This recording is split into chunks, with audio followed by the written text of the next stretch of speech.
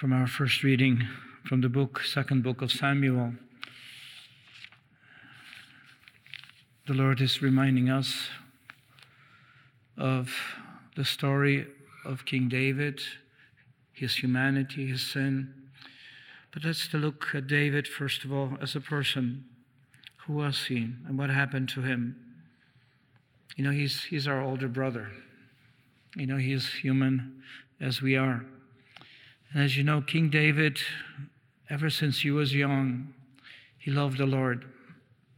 And he wished to be faithful to him. He realized what God had given him. He had so many opportunities to transgress God's law, and yet he didn't. You may recall how kindly he treated King Saul. As you know, King Saul, out of jealousy, wanted to kill him. And David had many opportunities to actually defend himself and actually kill Saul. It could have been justified in self-defense. And yet he did not want to raise his hand against King Saul. And he said, I cannot harm his anointed one. He considered King Saul chosen by God, so he did not want to harm him. And yet, as we know also, not only that, but when King David rebelled, when his son, King David's son, rebelled against him, King David ran away. He did not want to confront his own son. He cried even when his son died. He cried for him. We see the story also of King David when he was approached by a relative of King Saul, and this relative was spitting on him and cursing him and throwing stones at him. And yet the bodyguard of King David said, let me eliminate him. Let me punish him and even kill him. And King David says to him, no, if the Lord wants me to be humiliated because I have done much wrong, let him do it. And we see in David this type of fidelity to God, which was very pleasing to the Lord. And yet, as we see today, yesterday's first reading and today, King David sinned, attracted to a beautiful woman, a wife of Uriah, Bathsheba, and he sinned with her. She became pregnant. She was with child. And then King David wanted to cover it up. He wanted to cover it up. So he called his officer from the battle, Uriah, and he wanted to have him go back to his home to visit his wife, to be with his wife. And yet Uriah, being faithful officer, and the laws were that during the battle they would not visit their homes. So he was faithful to the military regulations, faithful to King David, and he would not go. And of course, not the scheme that David was plotting would not work. So he sent to his commander Joab that he would be placed in a place of fierce battle and that he would lose his life. In other words, he ordered him to be killed. What happened to David? What happened that he became so blinded by his own passions and then trying to cover up, justified himself in what he did? His heart was blinded by sin. And so what happened is the Lord wanted to rebuke him. And the Lord did so through Prophet Nathan. He sent Prophet Nathan in such a way where Nathan revealed the fullness of that sin to his heart by that beautiful comparison of this, rich man and poor man. Rich man who had everything, and poor man who only had one ewe, very close to him. And so what happened is that the rich man takes this beautiful ewe, the only thing that he had, and he sacrifices it for some visitor. And of course, David, who hears this absolute injustice, he condemns that person. He deserves to be killed for what he did against the injustice against the poor man. And not only that, but there should be a great restitution on behalf of this act. And of course, King David, who makes this sentence, and justifiably so, does not realize that actually he is condemning himself. And this is when Nathan says to him, "But King David, you are the one. This is what you did. This is what you did with the poor man Uriah, your officer. This is how you did. This is how you truly destroyed him. You killed him, because that's what he did." And so the prophet Nathan speaks to David, and he says, "The consequences of sin, the consequences of your sin are great. The sword shall never depart from your house because you've done this," which means there will be violence there, "because you have despised me and have taken the wife of Uriah to be your wife." And then continue the consequences of sin: adultery, murder. "I will bring evil upon you, upon your house. I will take your wives while you live to see it, and will give them to your neighbor. He shall lie with your wives in broad daylight, because everything you have done in secret will be brought to light, to daylight." And of course, also the consequences of the sin is the death of his child. The child, which he was a father. He turned to the Lord, and he asked that the Lord would forgive him. He asked for forgiveness. He says, "Lord, I have sinned against the Lord. I have sinned." He acknowledged his sin, and the Lord, through Nathan, forgave him. And yet the consequences of sin are there. Forgiveness was granted, but the consequences of our sin are still visible and still concrete and are there. And this is when the child born through this union dies. What the Lord is doing for us is teaching us several things. One is that sin can blind us. There's a type of blindness that comes from sin, blindness that comes from passions, blindness that comes from sin and its consequences because we justify it. We want to justify, we want to excuse ourselves, whatever we've done, and yet sin has concrete consequences. And this is why today, in our world today, we sin, we don't recognize it, we don't acknowledge like King David. And so the consequences perdure. The consequences we see in the divisions, in the fights, and the violence in our streets. We see the violence also against police, which we see. We see that this type of blindness persists and is within us because of sin, the capital sins which are there.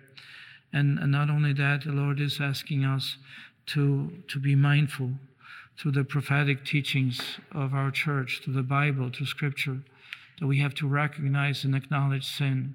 God will forgive us that sin, but there also we need to repair that which comes, after sin. From the Catholic perspective, we know it's not only one confesses one sin, and the Lord forgives, but He is also asking us to do penance, acts of love that will repair that which sin has destroyed. And this is what we have. So it is the consequences of sin which actually give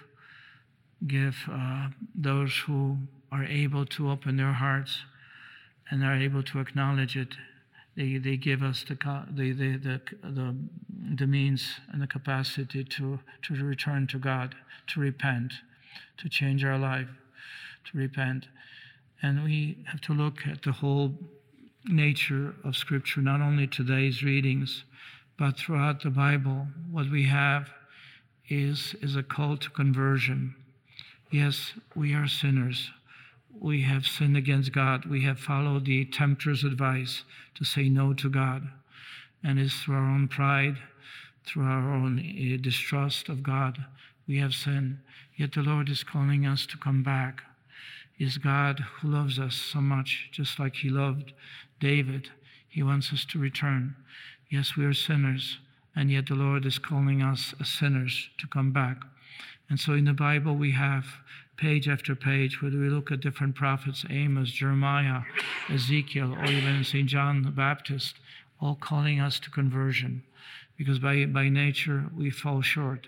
By nature we're blinded by our own bad habits or the evil which is around us. We fall victims.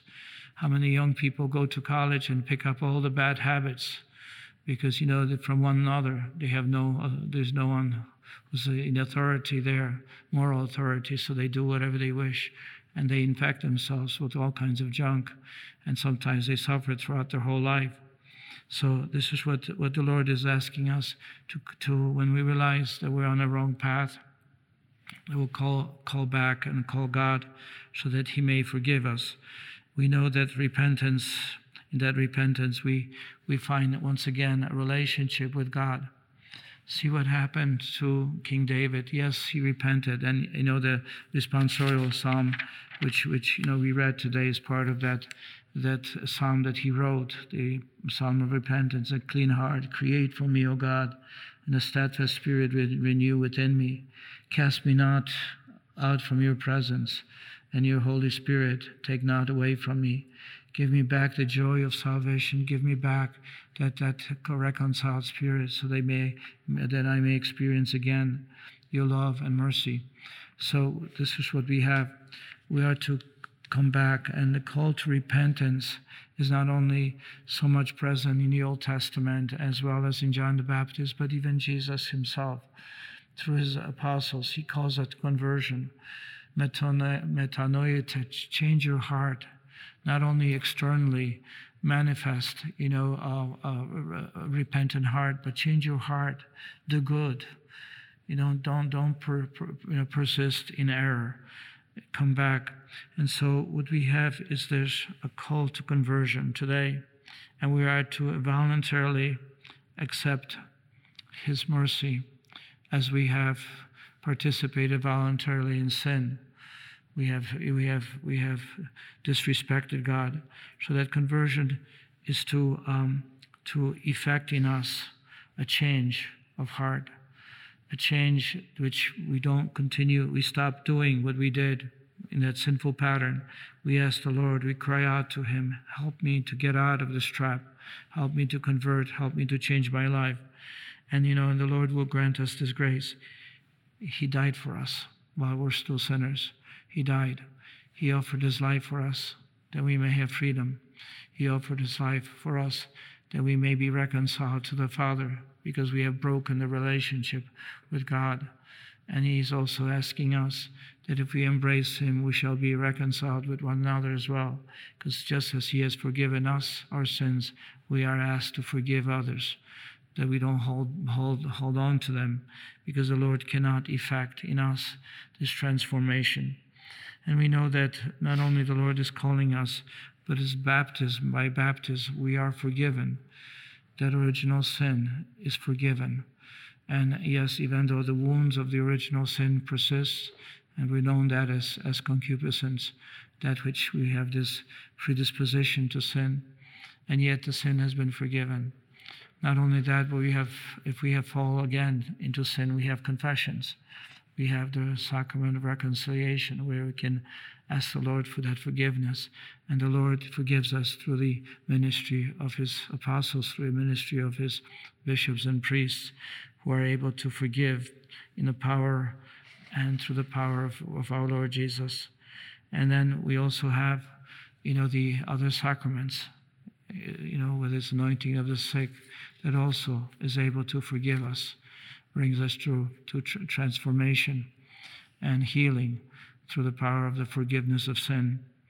The second aspect today is the gospel itself, is the call, being able to call upon the Lord, to call upon Him, that He has the power to help us out, no matter what type of difficulties we may find ourselves or danger we may find ourselves. The Lord is able to overcome. He has the power to even control nature. Sometimes we don't call out to Him. I remember when I was a child, and every time we live not too far away from Vistula River, and many times the storms would follow the pattern of rivers. And so there were some very, very powerful storms that would last hours upon hours. And I know at that time We always were called by our parents, especially our mom, will gather us. We start praying the rosary for protection from the storm, which, lightnings could strike, the barns could burn, all the things which were there. And so for protection, we always were protected by that. So calling upon him, calling to the Lord is something that we are not only invited by the scripture, but we are invited by the church, continuously reminding us what the Lord is asking us. Pray for us sinners now and at the hour of our death. We ask Our Lady in the Hail Mary. We're called by the realities around us, because we know how difficult life can be. I remember reading in a diary a couple passages when Saint Faustina, experiencing the terrible storms, where she was asked by the Lord to pray. And we see here, especially the Lord asking her to pray the chaplet for protection from storms in 1791. Today, I was awakened by a great storm. The wind was raging and it was raining in torrents, thunderbolts striking again and again. I began to pray that the storm would do no harm. When I heard the words, "Say the chaplet, I have taught you," and the storm will cease, I began immediately to say the chaplet and hadn't even finished it when the storm suddenly ceased. And I heard the words through the chaplet, "You will obtain everything if what you ask for is compatible with my will." A beautiful reminder of the Lord, how powerful that chaplet is. And the reason it is so powerful is because we ask through suffering and death of the Son of God. And we ask that he will be merciful to us. We offer his sacrifice as an atoning sacrifice for the needs that we have, but especially when we are in danger. Okay, in 1791, again, there's another reference to her praying the chaplet. And she was able to protect the place where she was from the storm, from the destructive powers of the storm. As we continue with this sacred liturgy, there's an invitation to change our life, to repent, to convert, to recognize our sin, and God in his mercy will forgive us. And God in his mercy will protect us from the consequences of sin. And the second aspect is our persevering prayer, the invitation that we have received from the Lord to pray unceasingly, pray this chaplet, this powerful intercessory prayer. Powerful because it is the greatest form of prayer we can ask. We ask the Father to death, resurrection of his Son, that he who has offered his life for us, that he'll grant us the forgiveness and protect us from all the dangers, whether human or even natural. Because God, as the gospel says today, Jesus is the Lord of nature, is able to accomplish all things for us when we ask him in faith, when we ask him that it may be done according to his will. So let us ask the Lord always today, whatever difficulties we may find ourselves, let us keep praying, asking the Lord. Let us especially pray the chaplet for those intentions, so that we may receive the mercy of God, his compassionate response to our brokenness. And not only will he respond to us, but he will lead us to the fullness of life of glory in heaven. Are you a Marian helper? Join our Spiritual Benefit Society and start sharing in the graces of all the daily masses, prayers, and good works of Marian priests and brothers all over the world. Sign up is free and easy. Simply visit micprayers.org. That's micprayers.org. Thank you, and God bless you. Please follow or subscribe to this podcast to receive the latest episodes and updates. If you have been blessed by this podcast, I invite you to leave a review. Reviews greatly improve our podcast ranking and will help spread this podcast to other people throughout the world. Are you enjoying this podcast? I invite you to listen to more shows brought to you by the Marian Fathers of the Immaculate Conception. Join us daily for enriching spiritual content, which will help you on your journey with Jesus Christ. Simply visit DivineMercyPlus.org for a complete list of our shows. That's DivineMercyPlus.org. Are you a Marian helper? Join our Spiritual Benefit Society and start sharing in the graces of all the daily masses, prayers, and good works of Marian priests and brothers all over the world. Sign up is free and easy. Simply visit micprayers.org. That's micprayers.org. Thank you, and God bless you.